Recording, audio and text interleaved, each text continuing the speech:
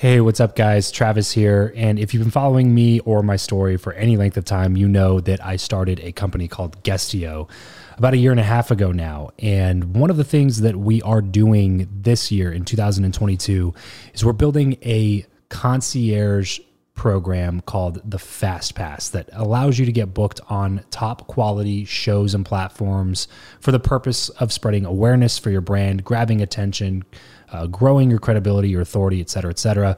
And so if you are listening to this right now and you are a 7-figure plus entrepreneur and you have a budget to bring in traffic, attention, credibility, authority to your brand, then this might be a really great program for you. Just head over to travischappell.com/10K. Why 10K? Because we guarantee in this program that you're going to be able to speak in front of 10,000 people within 90 days. Okay, 10,000 people within 90 days. Imagine getting on a stage in front of 10,000 people to share your message, your story. Well, that's exactly what we are doing inside of this program through virtual stages like podcasts or virtual events or YouTube channels or blogs.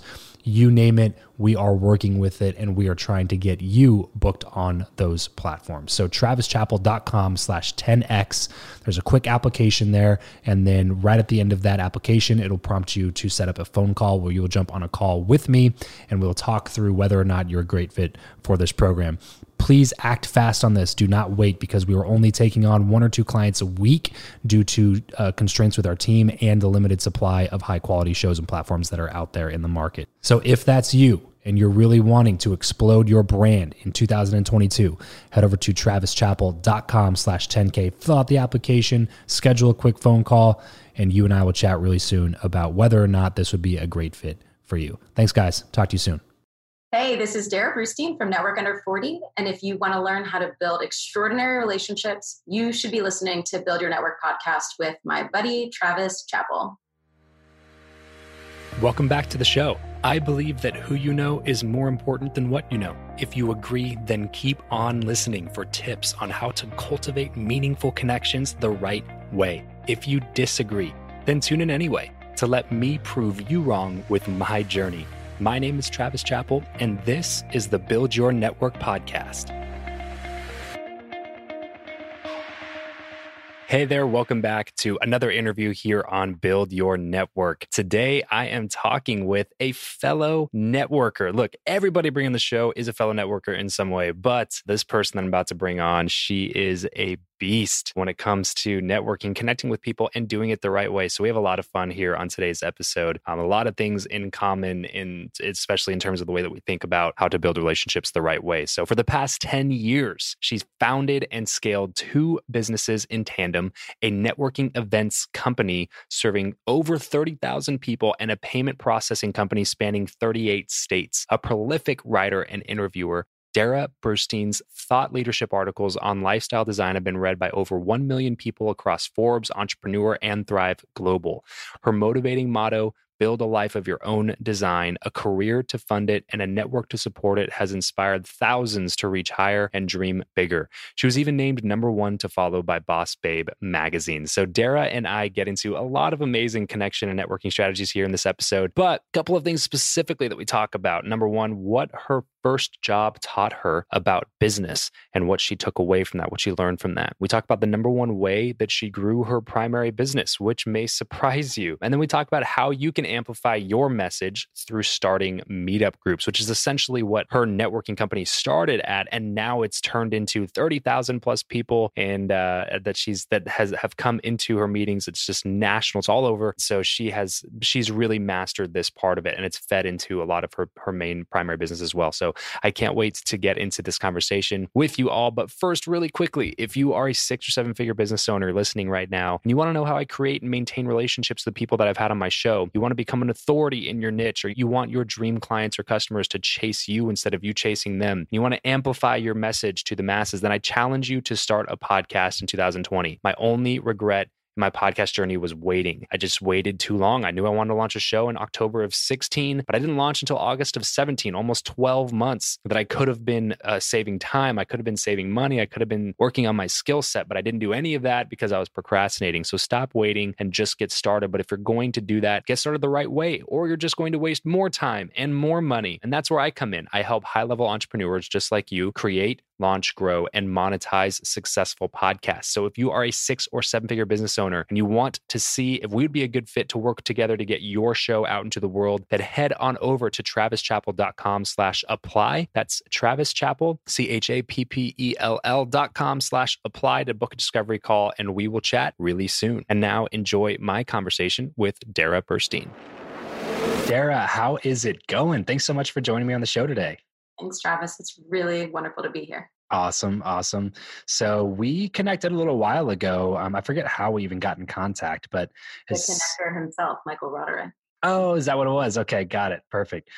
So as soon as I saw your bio and saw some of the things that you were up to, I was like, wow, I definitely, I didn't even know how this girl has not been on my radar before Michael made the introduction. So ever since then, I knew that we had to have a conversation on the show. So I'm happy that we're actually finally being able to make this happen. Yeah, likewise. Thank you for having me. Okay, so before we jump into some real tactical and practical networking connection strategies, since I know that's what you're really big on, let's kind of go back in time and talk about 12, 13, 14-year-old Darrah, because I always find it super interesting where people end up, especially when it is a unique path, because I doubt when you were in high school that you had a conversation with your career counselor and they were like, oh yeah, you should join, start this crazy meetup group that joins all over the nation. And I doubt that was the conversation that happened. So let's take it back there. Talk to me about likes, dislikes, interests. Were you good at school, like sports? Like what was life like for middle school Darrah? Well, middle school Darrah went to a different school than her brothers. I'm a twin, and ultimately, really? fast forwarding, I have started a business with my twin brother. But back then, we went to 2 different schools, and my older brother was in boarding school. So we're all 3 in very different places. Is there a purpose for that? Yeah. So my older brother just really did better off at boarding school. So he went off and did his thing. Whereas my twin went to the school I was supposed to go to. And I decided to ask my parents to send me to a magnet program for performing arts. Because I was basically looking for interest. My parents told me that I needed to find something that I liked. So I went there to study all sorts of arts. And around that time was also spending 8 weeks every summer at a sleepaway camp in the Berkshires in Massachusetts. And there I fell in love with black and white film photography. And that sort of set me on this trajectory of thinking I was going to be a photographer professionally as an adult. And back then I was getting into things that on the one hand were not very good. I was getting into a lot of trouble and not hanging with the right people. And on the other hand, once I switched schools in 8th grade, so probably then about the 14-year-old me, I got into cheerleading and student government and always was a straight A student, regardless of the people I was hanging out with. So always was a doer and an achiever, but definitely was a chameleon back then to the circle that I was in. Yeah, I was going to say, it seems like you were able to kind of fit in wherever you were, but still kind of be yourself a little bit. Like you obviously, like if your grades weren't affected, it didn't mean that when you were hanging out with the cool kids, you stopped focusing on that. It just seems like you were on a search, possibly. Totally. I was always seeking as a younger person, and that sort of intertwines into some of the spiritual part of a component of one of my companies now, that there's always been this desire to understand what really makes things tick and what really is happening on a universal or energetic level, or any way that you describe it. But yeah, you're totally right that I was never afraid to remain my authentic self, even though I was definitely influenced deeply by the circles that I was in, and continued to seek out where those were, which actually translates and parlays really deeply into what you and I care about now and the people that you surround yourself with in your community. And that Jim Rohn was absolutely right, that you are the average of the 5 people with whom you spend the most time. And in middle school for me, in 6th and 7th grade at this magnet school where I was getting into things that were not super savory back then, it was exactly that I was the average of all those people who were getting in fights after school and smoking cigarettes behind the whatever cafeteria, and had to make some shifts. And when I started shifting my environment and the people that I spent time with, my life started to shift. And as an adult, that's something that I take to heart tremendously. Was it you as a 12, 13-year-old that made the conscious decision to say, I need to make some shifts? Or was it parents and authority saying, you got to make some shifts? Yeah, it was my parents. So I was off at that summer camp that I mentioned, learning photography and doing other art programs. And I came home to start my 8th grade year. And I was really excited because anytime you're at the upper echelon of any environment, for me, it was 5th grade, 8th grade, 12th grade, there are things that you look forward to. And so I came home looking forward to hearing about this program that I applied to be in within that magnet school. And it's a week before school starts. So I'm thinking, where is this letter? And my parents said, oh, actually, we transferred you to the school that your brother goes to. And they sort of had this realization. They were like, the way that you are acting, the way that you are talking, the behaviors that you are embodying, we're not here for it. And we're changing your environment. And obviously, as a precocious 13-year-old, I was not happy. However, that's what parents are for. They're here to see the pitfalls that you can't see ahead. And now I'm really grateful for it. This episode of the show is brought to you by Indeed. We are driven by the search for better. But when it comes to hiring, the best way to search for a candidate is not to search at all. It's to match, and match with Indeed. If you need to hire, you need this platform, guys. I'm telling you, Indeed is your matching and hiring platform with over 350 million global monthly visitors, according to Indeed data, and a matching engine that helps you find quality candidates fast. Ditch the busy work and use Indeed for scheduling, screening, and messaging candidates so you can connect with those people even faster. And it doesn't just help you hire faster. In fact, 93% of employers agree that Indeed delivers the highest quality matches compared to other job sites, according to a recent Indeed survey. And look, guys, one of the things that I wish I would have used Indeed for is this matching service.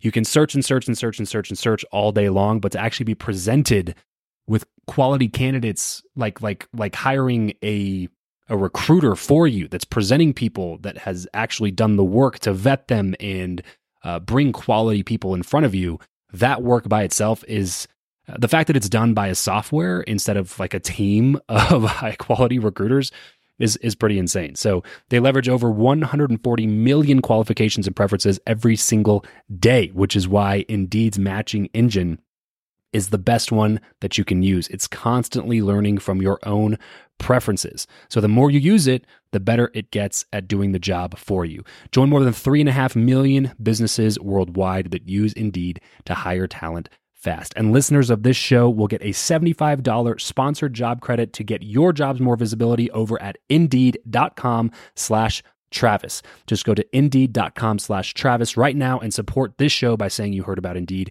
here on the podcast. Indeed.com/Travis. Terms and conditions apply. If you need to hire, you need Indeed. Yeah. So getting back into that school, you end up, to me, it seems like two opposite crowds, right? Like the crowd that gets in fights and smokes cigarettes behind the lockers or whatever. That to me seems like a different crowd than the ones that you started hanging out with when you went back to the other school, right? Yeah. Was that purposeful at all? Or were you just like, again, just continually searching for something?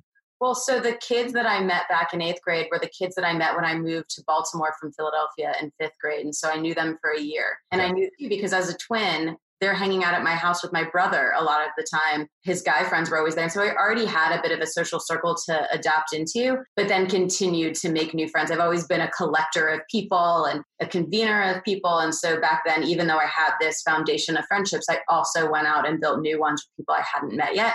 Some of whom were back in that party scene and doing other things, but many of them were sort of this balance that I was of really high performing in school, but also still pushing the boundaries. Got it. So coming into high school, you keep straight A's the whole time? Yeah. I mean, I probably got a B once or twice, but was pretty close to a 4.0.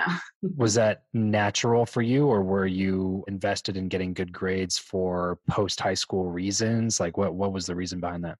It was definitely the acculturation I had in my house, that my dad was definitely the type that performance mattered and checking boxes mattered, which is unironic in the sense that now I work really hard to help people understand that you have to define success for yourself, and it shouldn't just be checking the boxes and getting the accolades and the titles. But at that age, like many children, I wanted the approval of my parents. And my dad always said, an A isn't good enough. It has to be an A+. If you're doing something and you're not the captain or the president, then you should try harder. And, I smile about it now, but back then it felt like an immense amount of weight on my shoulders. And I did it because I was capable of doing it and it felt good to achieve those things, but it definitely wasn't coming from an intrinsic place exclusively. It definitely came from this feeding of this is what love looks like. This is what you get praise for. This is how you get acceptance and approval. And it took me a long time to unlearn some of those lessons that you can get those things and you can strive and achieve. However, it has to come from a place of knowing your own value and worth outside of that. And back then I didn't know that. Would you do it differently in terms of parenting your own kids or recommending to other parents out there? Because this is something that I find super interesting, especially now that I have a 5-month-old son now, like looking at things like that. And because I understand how important some of those things are to push kids, because you have to motivate them differently than you motivate an adult, right? And parental approval is definitely something that motivates, I think, a lot of kids. So I'm curious to know what you would do in this situation if it were reversed, and if you even find it important to have that type of motivation for a young teenager. Yeah, it's interesting. I mean, I'm not a parent, and I don't want to pretend that I know exactly how I'm going to raise a child or children. Mm-hmm. However, my intention would be to find a happy medium. Like, I'm a big believer in integration of things, and that there's dichotomies and polarities, and to find a medium between them can be really great. That it would be wonderful to ask my children to perform at their best in school. Does that have to be the top 1%? No. But if that is what they're capable of, then wonderful. But then how do we also round that out and let them know that it's okay to not be good at stuff, and it's okay to fail? Because I think what comes on the other side often, or at least it did for me back then, of when you tell people that you have to be the best at everything, is then it really disincentivizes you from trying something new that you might not be good at, because you don't have any room for margin or error. And now in the entrepreneurial vernacular, there's so much conversation around failing fast and failing forward and how failing is so wonderful. But if we're not raising children in school or as parents to know that that's true, because here's the thing, there's a difference between failing because you're not trying and you're just being lazy and you're not applying yourself. And there's failing because you did try and it just wasn't something you were good at and you learned something from that. So I would hope to be able, as a parent, to engender and ingrain that kind of ethos, as opposed to just, you have to be the best, therefore only do things that you have a natural inclination for. I like this conversation because I find that a lot of entrepreneurial type people I feel like they're providing excuses for teenagers to get bad grades and things like that in school. Like there's almost this culture of like, if you get good grades, you are not going to be a successful entrepreneur. And if you get bad grades, then you're probably going to be a successful entrepreneur. And it's just like, I understand the place where they're coming from, because obviously if they got bad grades and they hated it and they did their best and they showed up and got berated and, hated turning in their report cards and things, there's obviously a lot of psychological damage that happened there when they were younger that's carrying into adult years, and understandably so. But I think that there's almost a little bit of danger around that, because you're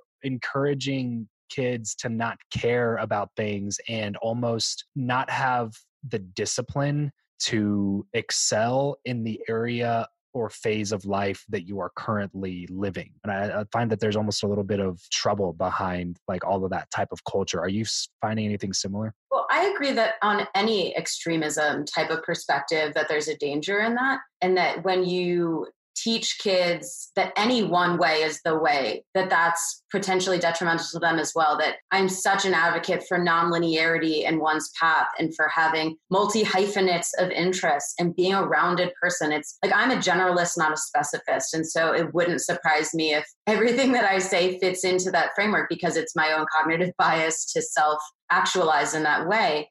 However, I think that there is no harm that you can do for a younger person to encourage them to try out different things, to see what fits, to see what energizes them, to test up against some of their own limiting beliefs or fears that it might prevent them, because those are the skills that are going to matter later. Like you talked about, having the discipline. And that's what I think is what you can really get from school, is that you can learn that hard work and discipline and resilience and persistence are going to pay off no matter what you end up doing with your life. No matter if you're a full-time artist, athlete, entrepreneur, you work 9 to 5, or you're stay-at-home parent, like all of those things are going to benefit you.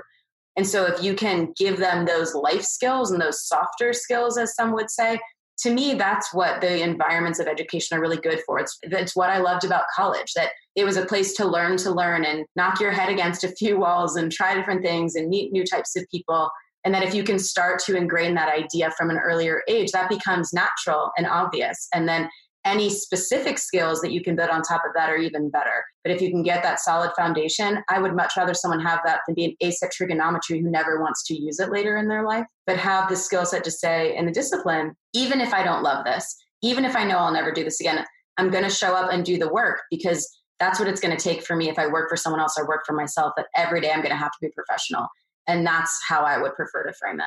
Yeah, totally agree with that. And to be clear, that's more or less what I was trying to say, is that it doesn't mean that if that's not your strength, you have to only focus on that. And I'm a big proponent of letting kids just test and try and find what their strengths are. I was talking to somebody yesterday, actually, who was talking about a friend of theirs that taught kids who didn't do well in school, and it was like they get put into different groups or whatever. And I hate that type of culture that tells kids that they're like less than because they don't excel in school. So I'm kind of like right in the middle ground where you are, is in terms of like, if you're not working hard and you're not making the most of the situation that you're in, I think that that's a problem, because in the future, there's always going to be things that you don't want to do, that you have to do, that you need to do, that are good for your life. Like, I didn't want to go to the gym last night at like 8:00 when I finished working all day long. And all I want to do is sit at home and eat bad food and watch TV. But you sometimes got to just go do the things that you don't want to do. And I think if you build those habits when you're younger, it'll be a lot easier to do those things when you're older. So there's a lot of good practice in that, but it doesn't necessarily mean you got to have straight A's.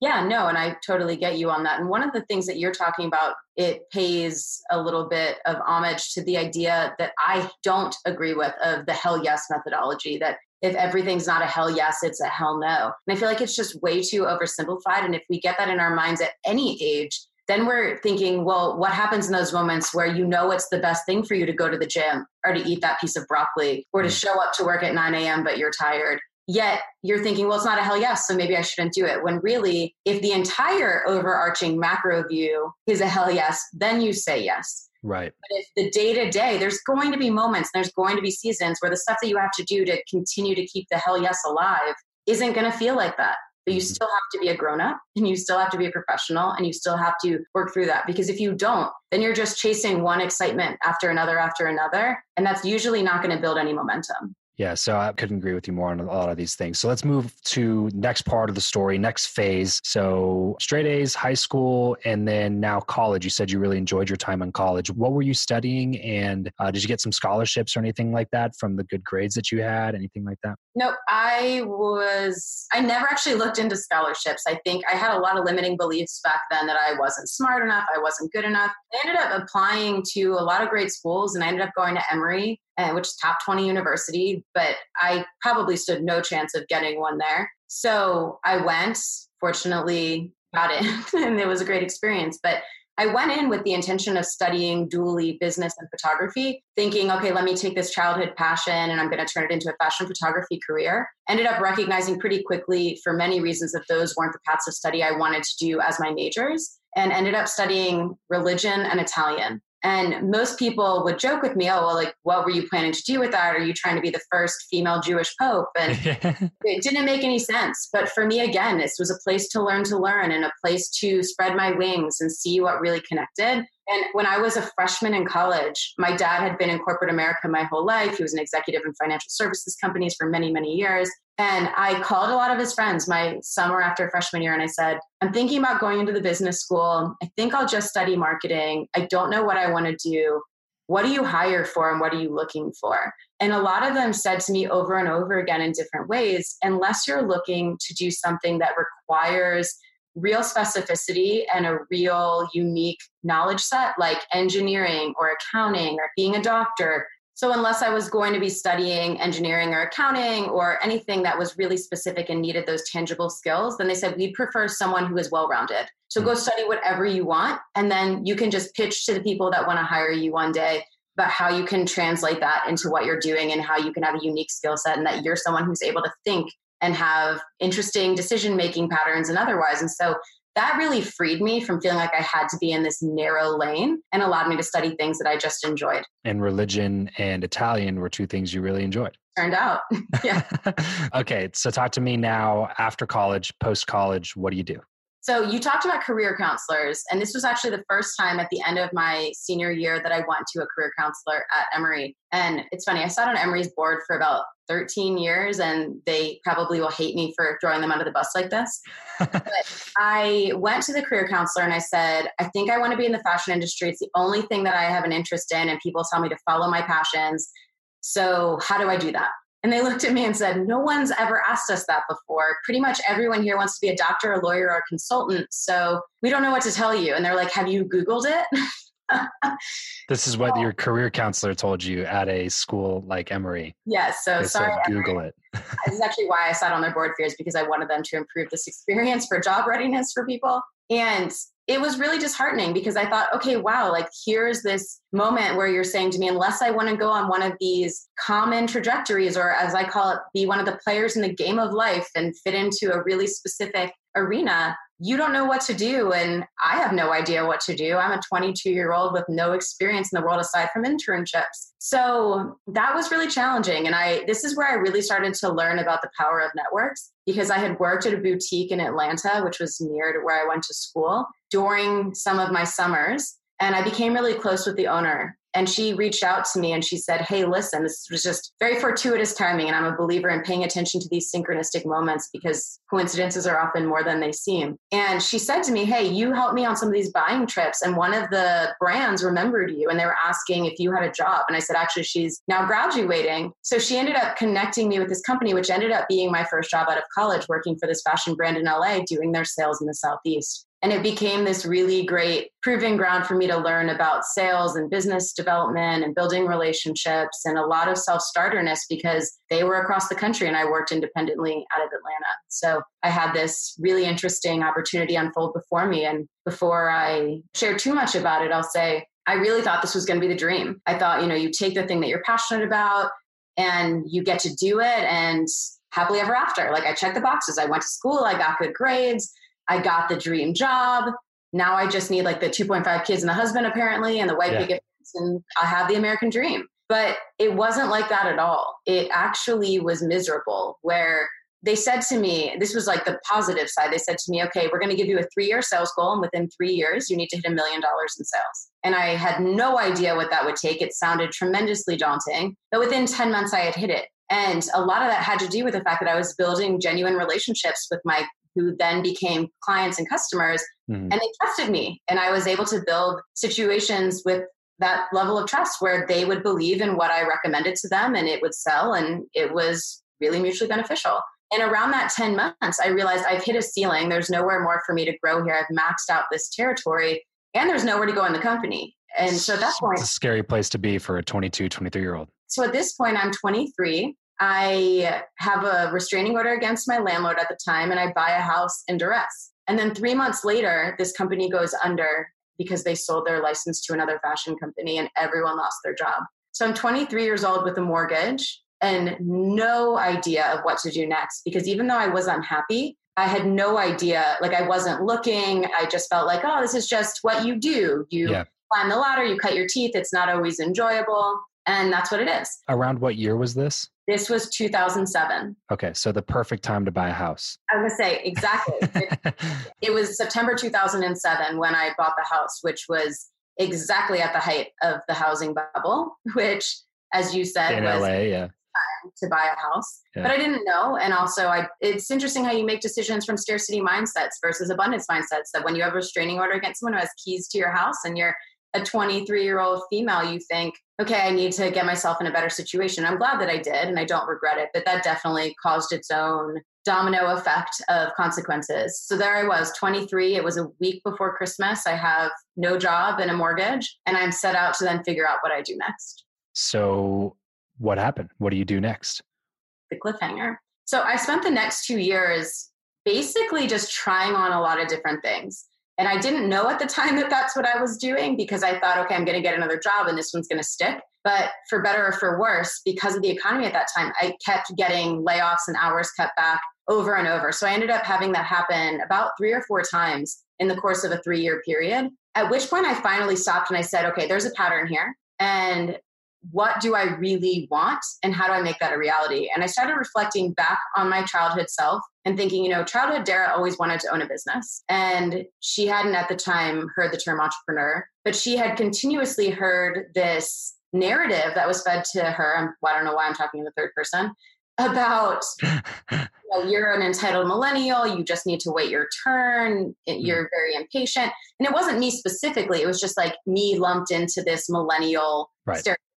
And then there was also this narrative of working for other people is much more stable than it is to work for yourself, or the narrative of you have to go learn from other people before you know what to do on your own. But I hit this point where I thought, well, it's not working that way. And while everyone's telling me these are truths, they are not truths for me. So what might it look like to flip the story and think, what if I did something on my own? And what if I lived the dream of 7-year-old me? And could that be an option? And I thought, well, there's not a lot of situations that are going to be a worse outcome than what I have right now, where I go in, I pour my heart into something, I hit my quotas and then some, and then my job just doesn't exist. And I thought, well, I want to take the reins into my own hands. And so I was very fortunate that my twin brother reached out to me from San Diego, and he said, I want to start a credit card processing company, and I want you to partner with me on it, because I think with my operation skills and your business development and relationship skills that we could be a great duo. And it took me a day to flip from the initial, that sounds tremendously boring and so unsexy, to,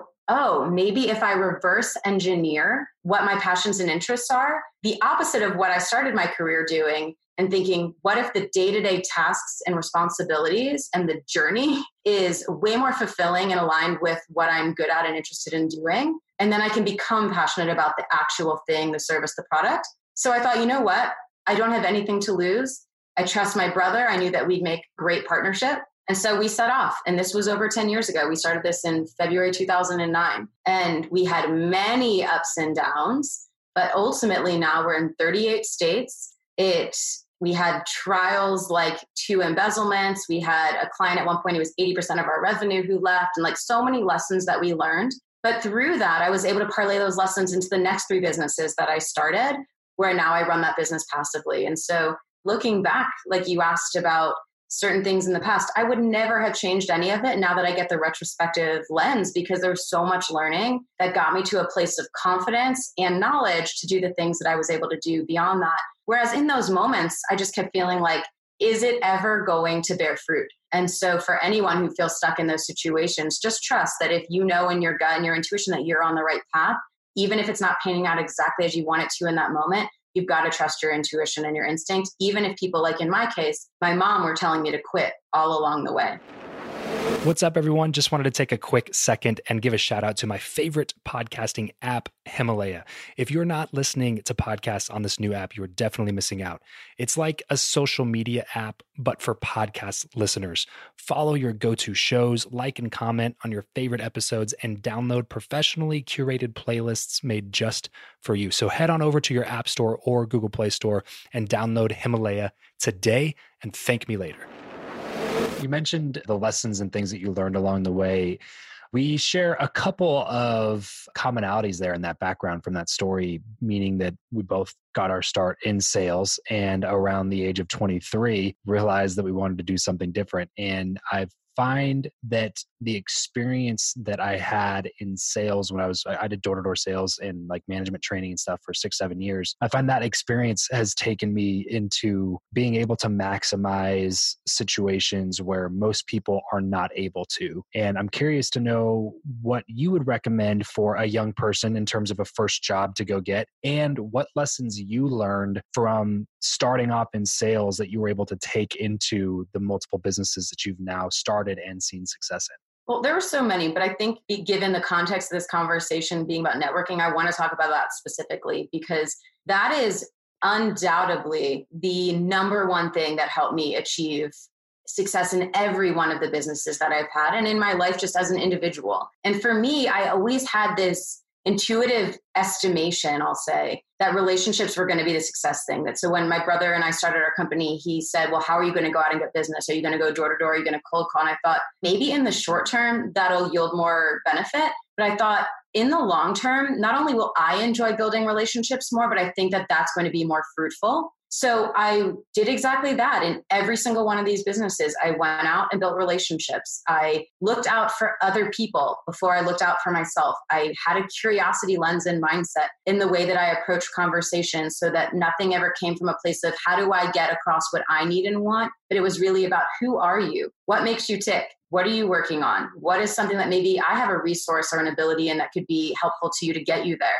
And it was never from a manipulative place. It really was like, if you've read Adam Grant's book, Give and Take, it really came from the true giver standpoint of, I just had this natural proclivity to be a person who wanted to help other people. And I always trusted, and now anecdotally know, that there was this karmic retribution to it, that if I gave to you and you gave to someone, and then someone would eventually give back to me, and it didn't have to be reciprocal, and I didn't have to keep a tally, and that I didn't have to have a desperation mindset of, well, I need mine, you'll get yours later. It was the opposite. Let me help you get yours, and I trust that mine will come to me at some point. And even in times where I had negative bank account balances, I had to continue to keep that mindset, because I knew somewhere deep down that what you put out comes back to you, and that I wanted to trust in that. And so I did a number of things that I could tangibly talk about, if this would be helpful, that were exercises and practices that really help make that work. Would you like to share that? Yeah, let's get a little bit more into the weeds here. But yeah, I mean, you said something there that I want to touch on for sure, because nothing in my experience, like nothing turns off clients more than the desperation mindset, which is something that you just kind of glazed over. I want to spend a little bit more time on. That's got to be one of the biggest things that you can learn. If you're listening to this right now and you're like, hey man, how do I sell more? That's got to be one of the biggest things that you can do right there. What Darrah just said, not having that desperation mindset, but having the abundance mindset to be able to think others first, you second, even though your business might be in a position where it needs revenue, even though you haven't made a sale in a couple of days, like still putting other people's needs above your own and not coming from a place of desperation has got to be one of the biggest tips on how to attract more clients into your business. Yeah, thanks for elevating that, because it sounds counterintuitive to people. They think, oh, happy for you to say that. You're 10 years in, you don't need to. But I promise you, from day one, when I had a loan that I owed to my mother, like I said, my bank account was negative. I was stressed about it all the time. I just knew it had to be that way. And even if you don't believe that, pay attention to the people who treat you that way, to the people who shove a business card in your face and talk over you and just give you their elevator pitch that they've said 60,000 times, and it feels so unauthentic. How do you feel on that? Like, does that make you want to help them? Does that make you want to be a customer? Does that make you want to get to know them? And the answer, I would guess, is unequivocally no. So in that case, think, well, is that the energy that I'm giving other people, or am I burning bridges before I've even built them because I'm coming off that way? Yeah. And real quick too, like, who do you want to attract into your life? Because if playing that game is just a numbers game, right, Darrah? So people listening to this are probably in total agreement with you and are like, no, I wouldn't do business with somebody like that, but somebody would, or else they wouldn't do it. And that numbers game, eventually you're going to find somebody who will do business with you if you talk to enough people and throw enough business cards in enough faces. But you really got to ask yourself, is the person that's willing to do business with somebody like that somebody that I want to attract into my circle long term? And the answer to me is a resounding no, because that person's probably very similar. And both of those people are probably takers instead of givers. And if you start building up your circle with a bunch of takers, in a decade from now, when you're on to the next venture, who are you going to call on? All you have is a bunch of takers in your circle. Like, it's not, people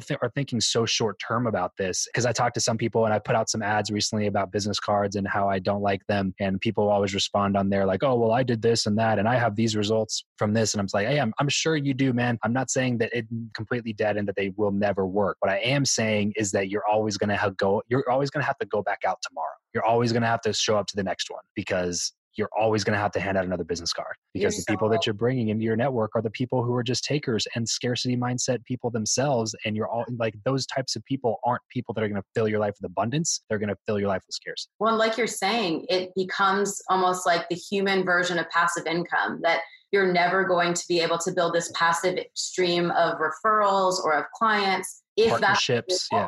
Exactly. Because otherwise, when you're looking at it from the long-term lens and you have this giving mindset and you're acting in those ways, and then you're nurturing those relationships, people are always thinking about how they can look out for you too. There is a natural reciprocity reflex that people have, and it's never why you do it in the first place, but it's just a natural part of being a human that someone does for you, and you want to know how you can help them too. And so at some point or another, it's going to come back to you from that person. And then you're going to be able to be the person who's in the driver's seat, but on autopilot, who's thinking, wow, I don't know how all these leads and referrals are coming in, but it's because you planted the seeds earlier and they're bearing fruit later. And that's the tricky thing, is that you can do a lot of these actions. And if you're looking for the instant win and the lightning to strike, exactly like you said, hand out 100 business cards and one's going to bite, make 100 cold calls and one's going to say yes. Or you could actually go out and enjoy yourself and have 3 meaningful conversations, have coffee with 1 or 2 of them, pan that into 3 referrals, which pan into 2 new referral partnerships, which turn into 20 new business opportunities. And that was actually a pleasant and effortless experience, as opposed to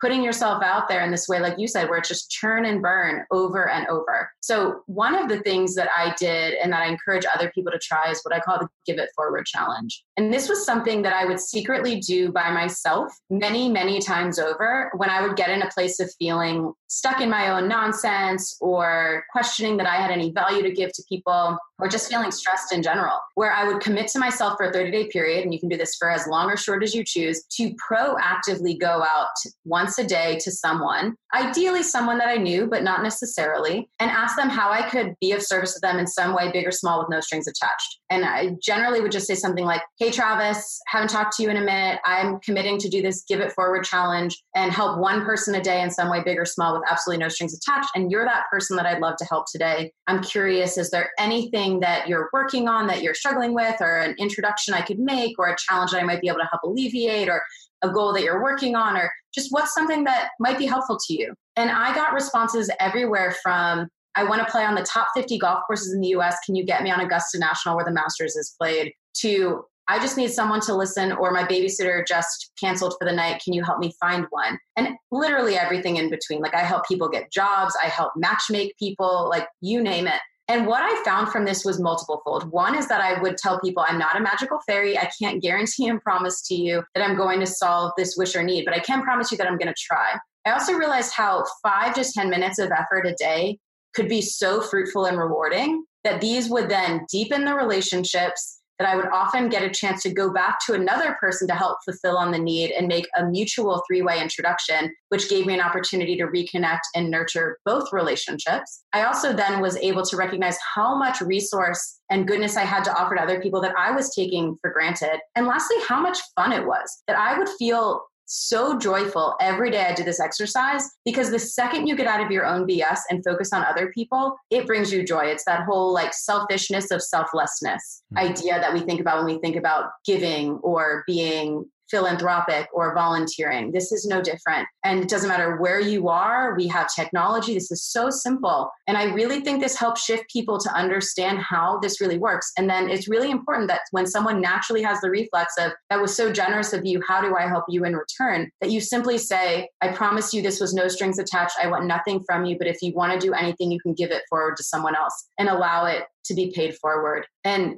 I challenge everyone who's listening to give this a try, even if just for a week, and see how much it impacts all of those things. And ultimately, you'll see a difference in your business too, because people will remember and they're going to know that you're that person who cared about them and went out of their way to do something nice for them. Give it forward. I absolutely love that. What are some other things that we can do to try to add value to people? Well, so one of the things that I do in my calendar that's been really a game changer, but so simple. I use Google Calendar, and if you have a CRM, you could put it in there. You could put it into any type of digital calendar. Is I make what I call reconnect files. So if Travis and I sat down for coffee and I was like, oh gosh, Travis is awesome, and I really see us collaborating over time, or I want to stay in close touch with him, I'd put him on a 30-day rotation. I put you on a 30-day rotation in my calendar, where it, just like a CRM, I put your name, your company, I put a few little notes, and it would rotate on a monthly basis. And when you pop up, I think, I wonder what Travis is up to. Maybe I'll just reach out and ask, or maybe I saw an article recently that's relevant for him, or a book that I just read that I'll just mail to him as a surprise, or, oh, I just met this person that he should know. And I won't do it every single month. I'll see what actually feels organic and natural,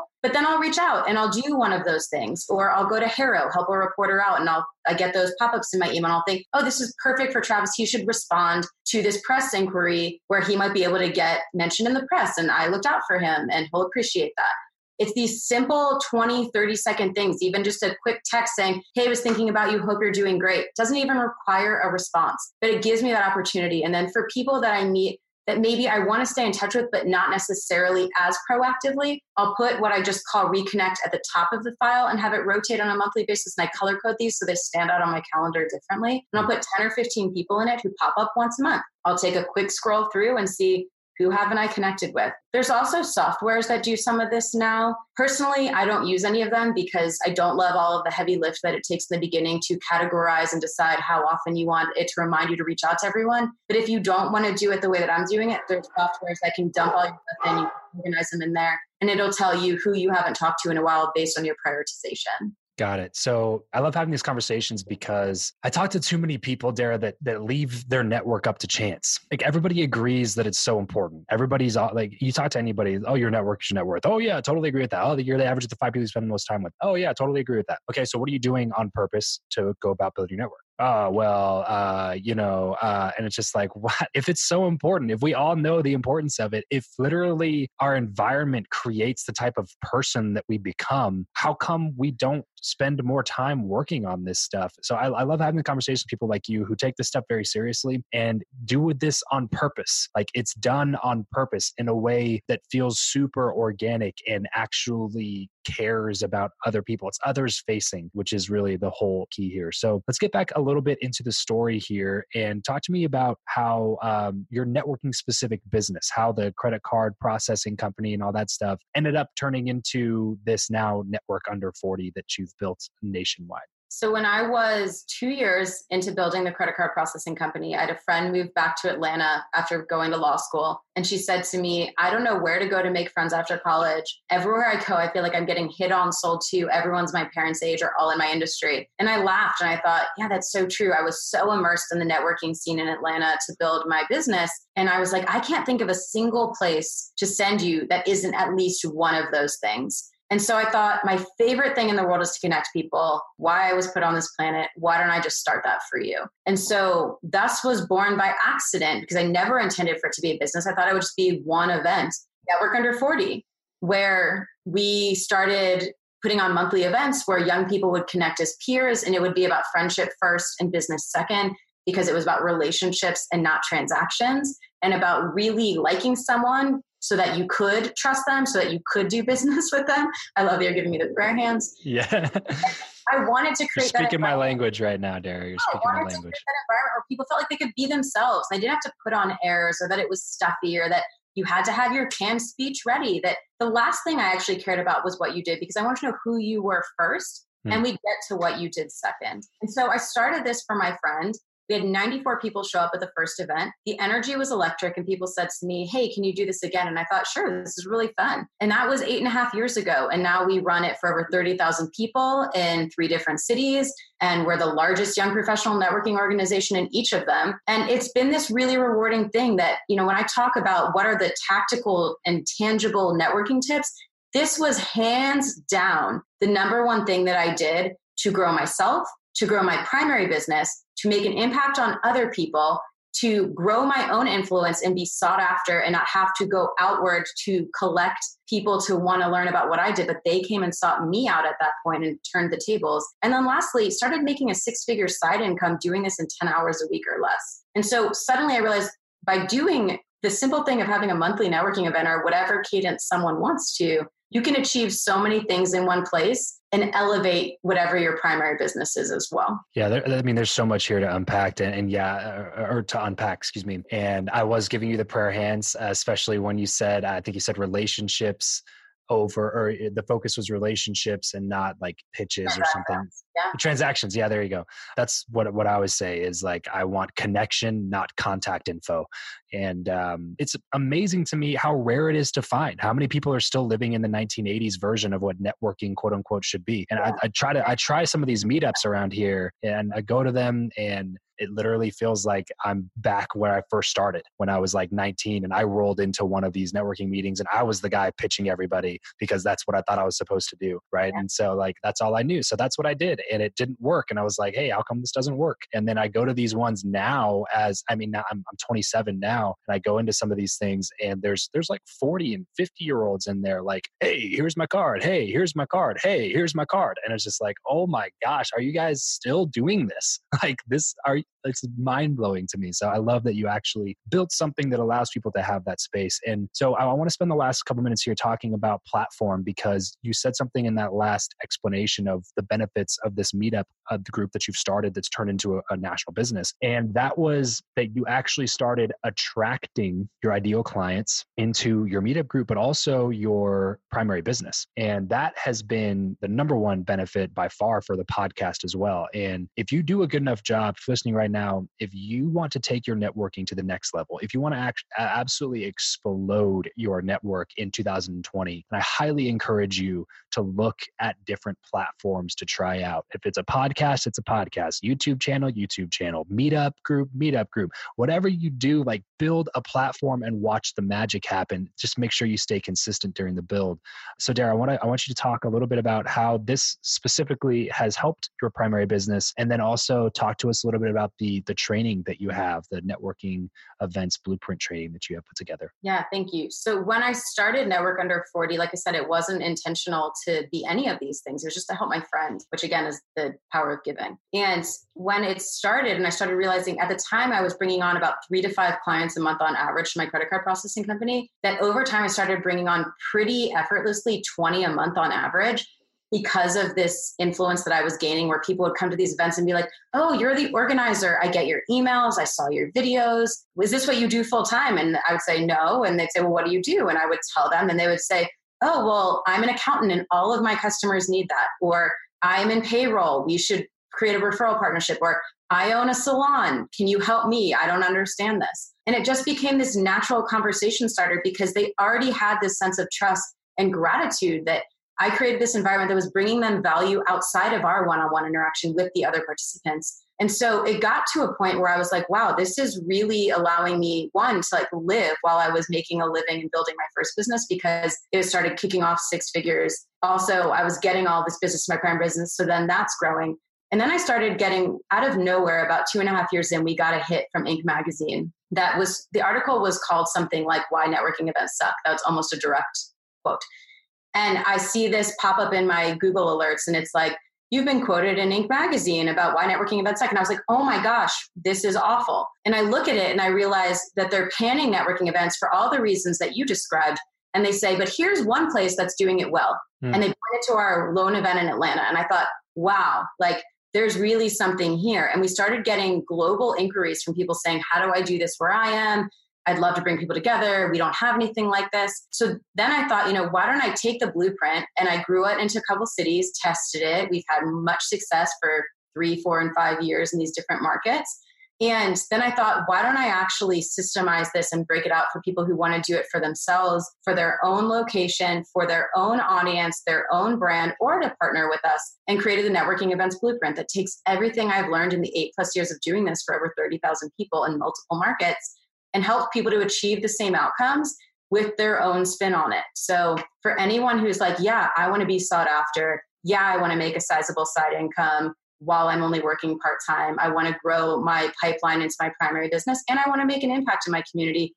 This is the thing that you've been missing and should be doing. Yeah, perfect. So Darrah's put together an entire training on how to do this the exact right way, the step-by-step blueprint that she has used to duplicate this process, not just in Atlanta, but in different cities across the country. You can find that at networkingeventsblueprint.com, networkingeventsblueprint.com. Be sure to go check that out. Darrah, I've had a fantastic time talking with you. I know we're coming up close on time. I got to ask this question because this is the one that I've asked every single guest that's come onto the show. And I think I know your answer, but I'm going to ask it anyway. Okay, so here we go. Do you believe that who you know or what you know is more important, and why? Do I have to choose? Like, to me, it's actually both. I think that who you know matters to open the door, that doors open because of people, and people often see opportunities as these nameless, faceless things, but really people are the key to the success that you're seeking. And so doors open because of that. But once you walk through the door, what you know matters. So step 1 is people, step 2 is knowledge. Okay, so I agree. But if you had to pick one?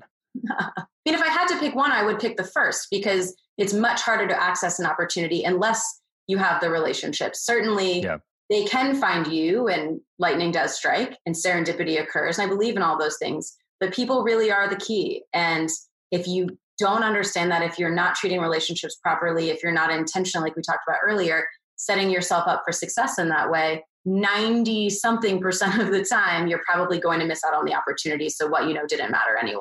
Right. I always go back to who you know, because I feel like my what always increases exponentially if I focus on my who. If I get around the right people, my knowledge just goes through the roof because those people have all the knowledge that I want. So if you are on purpose about this stuff and you get in front of the right people, your knowledge is going to increase with the people that you're around. Now it's just up to you to implement and actually take action on the things that you're learning from the people you're rubbing shoulders with. Okay, so we talked about a bunch of different stuff. We'll run out of time. Let's move into the last segment here, something I like to call the random round. Just a few really quick random questions, quick random answers. Ready?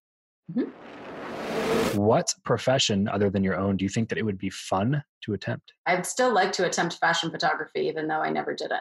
Really? Mm-hmm. If you could sit on a park bench with someone, past or present, and talk to them for an hour, who would it be and why? Oprah, hands down. Always admired her and adored her. That would be the best hour I've ever spent. How do you like to consume content? Books, audiobooks, blogs, podcasts, or videos? Print books. Print books. What is a book that you have read recently that you would recommend to everybody? I read so many books. So I'll name a few really fast. I just read Ryan Holiday's new book, Stillness is the Key. For anyone who struggles with connecting with themselves, feels overwhelmed or burdened or like something's not connecting, that's a good, really easy way to approach it. Just read Deepak Chopra's newest book called MetaHuman. This one is like super scientific and super heavy, but really fascinating. He like all the wheels came off. Deepak and I do a video series together. And so I know him in all the incarnations. And this is him being like, I'm throwing all hell, like it all has broken loose and he's just putting it all out there. So for anyone who's like, okay, I want to know what limitlessness as a human is like, that one's really interesting. And then I also just read On Being Human by Jennifer Pasteloff, which was a really, really well-written narrative. She's an exceptional writer. And it's a really great story of her life and challenges as someone who was legally deaf but didn't know for a long time and overcame a lot of hurdles and burdens in her own life and in her own mental frameworks. So really powerful story about overcoming. Give us a glimpse of your morning routine. So I break a lot of traditional rules. I wake up, I take a couple breaths just to like get present. Then I get right on my phone and I do my planned Instagram post for the day. I like to be a person of inspiration and intention and activation there. And so I plan it, I post it in the morning, and then I read the news. And then I do my daily gratitude journaling, my meditation, and then a 7-minute workout. What is your go-to pump-up song? I have absolutely no idea. I'm really not that big of a music person, which is kind of crazy. But if I had to pick one, I would probably pick something that's kind of counterintuitive, like Counting Crows, because I like love the nostalgia of their first album. What is something besides business, like setting business aside, what is something that you are just not very good at? Lots of things. I am not very good at, I was going to say taking a compliment, but I've gotten better at that. I am not very good at cooking. Very fortunate my fiance is exceptional at that. So this is where we outsource the things that are our deficiencies. I hear you on that. I hear you on that one. As we get everything wrapped up here, Darrah, what is one place online where we are going to be able to find you the most? On my website. Perfect. And then in terms of social media, it sounds like you spend the majority of time on Instagram. Yes, I am on Instagram every single day trying to add value. So I'm at Darrah B, Darrahb. Cool. Go check out Darrah's website if you want to learn just about her in general. If you want to connect with her, go check out her Instagram. That's at Darrah B, Darrahb. And then I highly recommend checking out her course, guys. If it's something that you are interested in the least, if you're trying to attract your ideal customer into your business, and you guys know how often I try to convince you to start a podcast. So if you haven't started one yet and you're not convinced about podcasting, then maybe you should look at meetup groups and you should check out networkingeventsblueprint.com to learn from the best in the business. Darrah, thank you so much for coming on the show today. I had a fantastic time chatting with you. Likewise. Thank you for having me.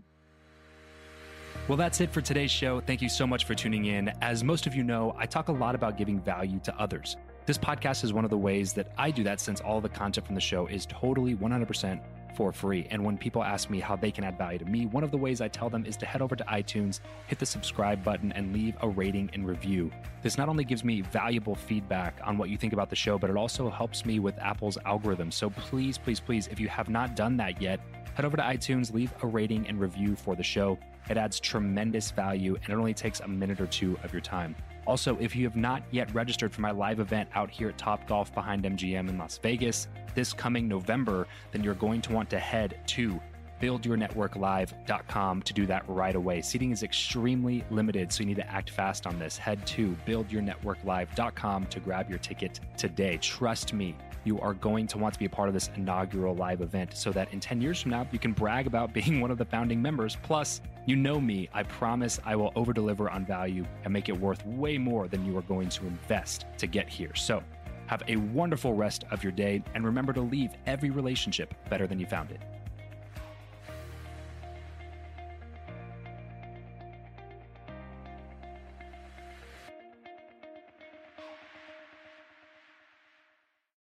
Save big on brunch for mom, all in the Kroger app.